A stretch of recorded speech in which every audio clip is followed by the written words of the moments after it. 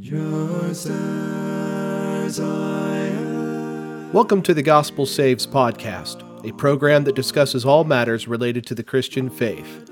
Please visit thegospelsaves.me. You can also visit The Gospel Saves on YouTube, Facebook, and Instagram. And that thou bidst me come to thee, O Lamb of God, I come.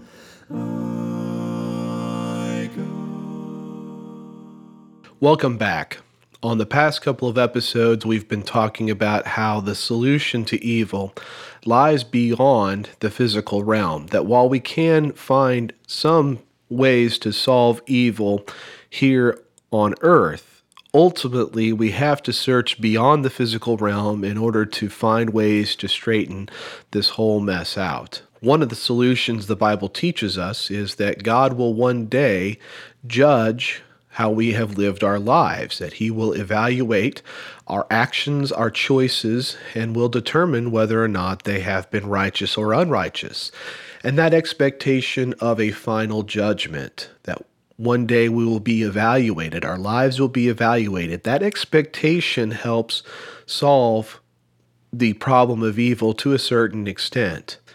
Because not only does it hold us accountable for our own choices, but it also helps us to see that when injustice happens around us, when things are unfair, when it seems that there are folks who get away with terrible crimes, terrible atrocities, we can take solace in the fact that God will one day hold those people accountable just as He holds us accountable. So that idea of ultimate accountability before God helps us to solve the problem of evil. As we talked about on the last episode, it also helps us to know that there is a malevolent force at work behind the scenes in this world. We see that malevolent force at work in the story of Job. Job lost his wealth, his family, and his health in a very short period of time, and we learn why. We learn that there was a being working behind the scenes, working against Job, who inflicted all of these terrible things upon this righteous man. We also see that malevolent force at work in brutal dictatorships, in terrible atrocities like political and religious genocides. And we see him being responsible for all sorts of suffering and pain in the world. The Bible calls this malevolent force Satan. Satan is an accuser or a false accuser. He is also an angel or a spirit. He's likely a fallen archangel, and he's an angel who has a lot of power. But even though he's powerful, even though the Bible teaches us to respect Satan, the Bible also tells us that Satan is not equal with God. He is a created being, that like all angels, he has a beginning. But God has no beginning and no end. He is eternal. Therefore, Satan and God are not on the same footing. So if we stand with God, if we stand on God's side, we can have victory over Satan. I'd like to talk for a little bit more on this episode about Satan as our enemy and to think about the various ways he opposes us. As I mentioned on the last episode, Satan is an accuser. He accuses us of wrongdoing before God. And he not only accuses us of wrongdoing, he also accuses God of wrongdoing. In the story of Job, in chapter 1, verses 9 through 11, Satan is in the presence of God. He has an audience before the Father. The Father has invited Job to look at all of creation and to consider his servant Job. Job, who is a man without peer, who is blameless, who's a righteous man. And Satan says, well, of course he's blameless, because you've protected him. You've put a hedge around him. And if you remove that protection, God, Job will curse you just like any other man. So Satan is accusing God of showing favoritism toward Job. And he also accuses Job of deep down being an unrighteous person just like the rest. And what's interesting about The rest of the narrative in the book is that Satan's accusation, or his implied accusation against Job, is taken up by Job's friends. Job's friends say, deep down, Job, you're really a bad guy. That's why all these terrible things have happened to you. It's karma. And that's essentially the accusation that Satan is making against Job, that he's not really righteous. Deep down, he's just like everybody else. He's not exceptional in any way. You take the barriers away, and Job will curse God just like any other person would. So this is the role that Satan has played. This is one of the reasons why he is our enemy.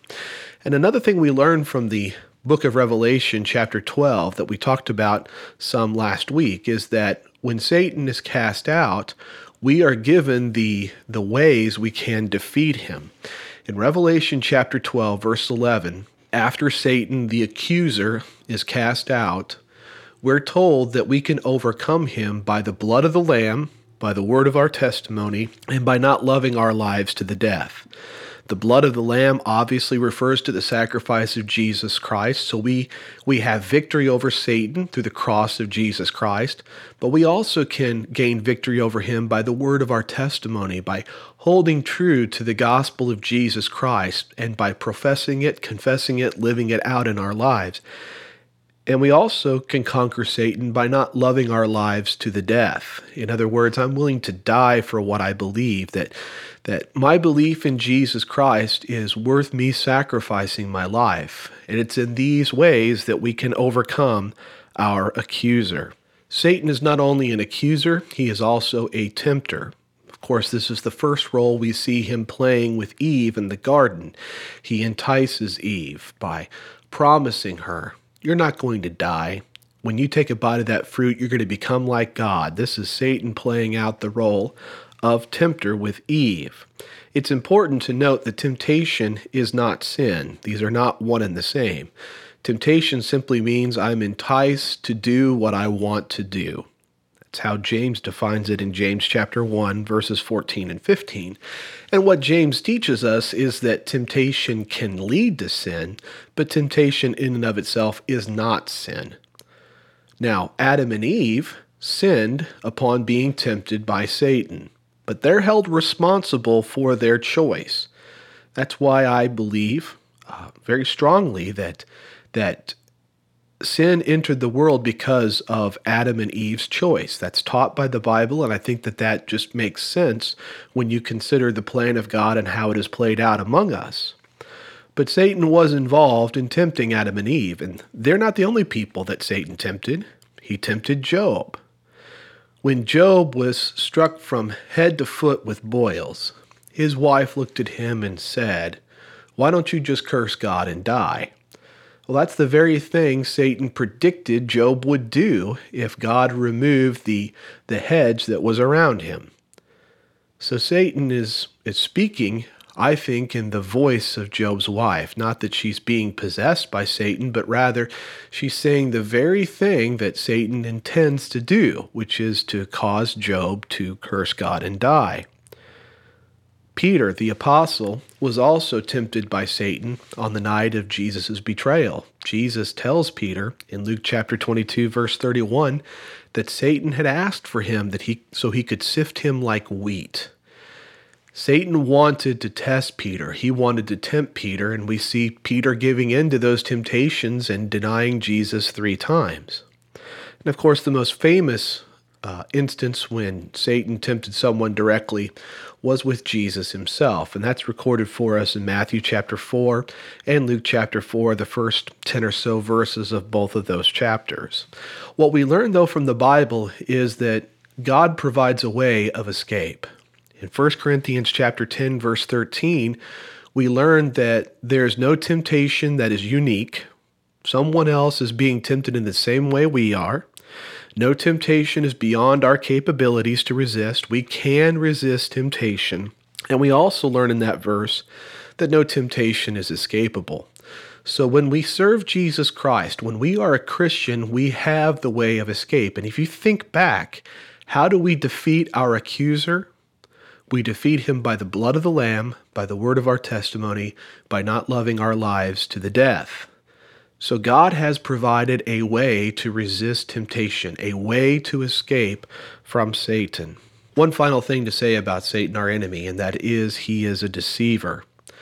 In John chapter 8, verse 44, Jesus calls Satan a murderer and a liar, and he calls him the father of lies. And I believe Jesus is tying this back to how Satan conducted himself in the garden with Adam and Eve, because he lied to them in his temptation, and then he was a participant in their death. What was the consequence for eating the fruit? In the day you eat of it, you shall surely die. So Satan was a murderer and a liar. And deceit is the way that Satan often tempts us. He presents sin as fulfilling, as pleasurable, as satisfactory. And sin in and of itself is deceitful. What did Eve see when she looked at that fruit? Well, she saw a whole bunch of things that didn't happen, because her experience after taking that bite was very different than what she saw. The temptation deceived her. In James chapter 1, verse 16, after James warns us about the process of temptation leading to sin, he says, "Do not be deceived, my beloved brethren. These are deceitful lusts. They promise to be fulfilling, they promise to be satisfactory, but in the end, we just want more and more and more." So sin is deceitful, and Satan uses that deceitfulness in order to tempt us. But Satan is deceitful in more than just that way. He's also behind all the false teaching we see in the world. Jesus warns us about false prophets who will come to us dressed as sheep, but inwardly they are ravenous wolves. So they appear to be like us. They appear to be righteous. They appear to be lovers and teachers of the truth, but inwardly they're out for our destruction. This is how Satan operates.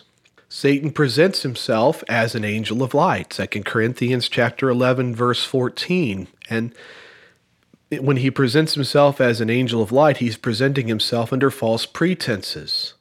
And Paul says there's false apostles and false teachers circulating among the churches, and they change their appearance. They look like they're true. They look like they're righteous because they are serving a being who can also change his appearance from darkness into light.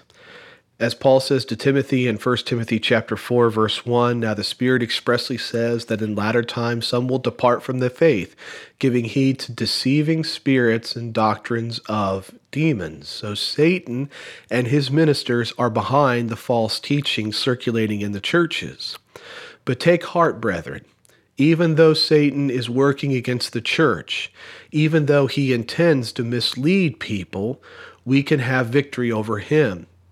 After John warns the early church about the false teachers and false teaching that was circulating among them, he says in 1 John chapter 4, verse number 4, "You are of God, little children, and have overcome them, because he who is in you is greater than he who is in the world."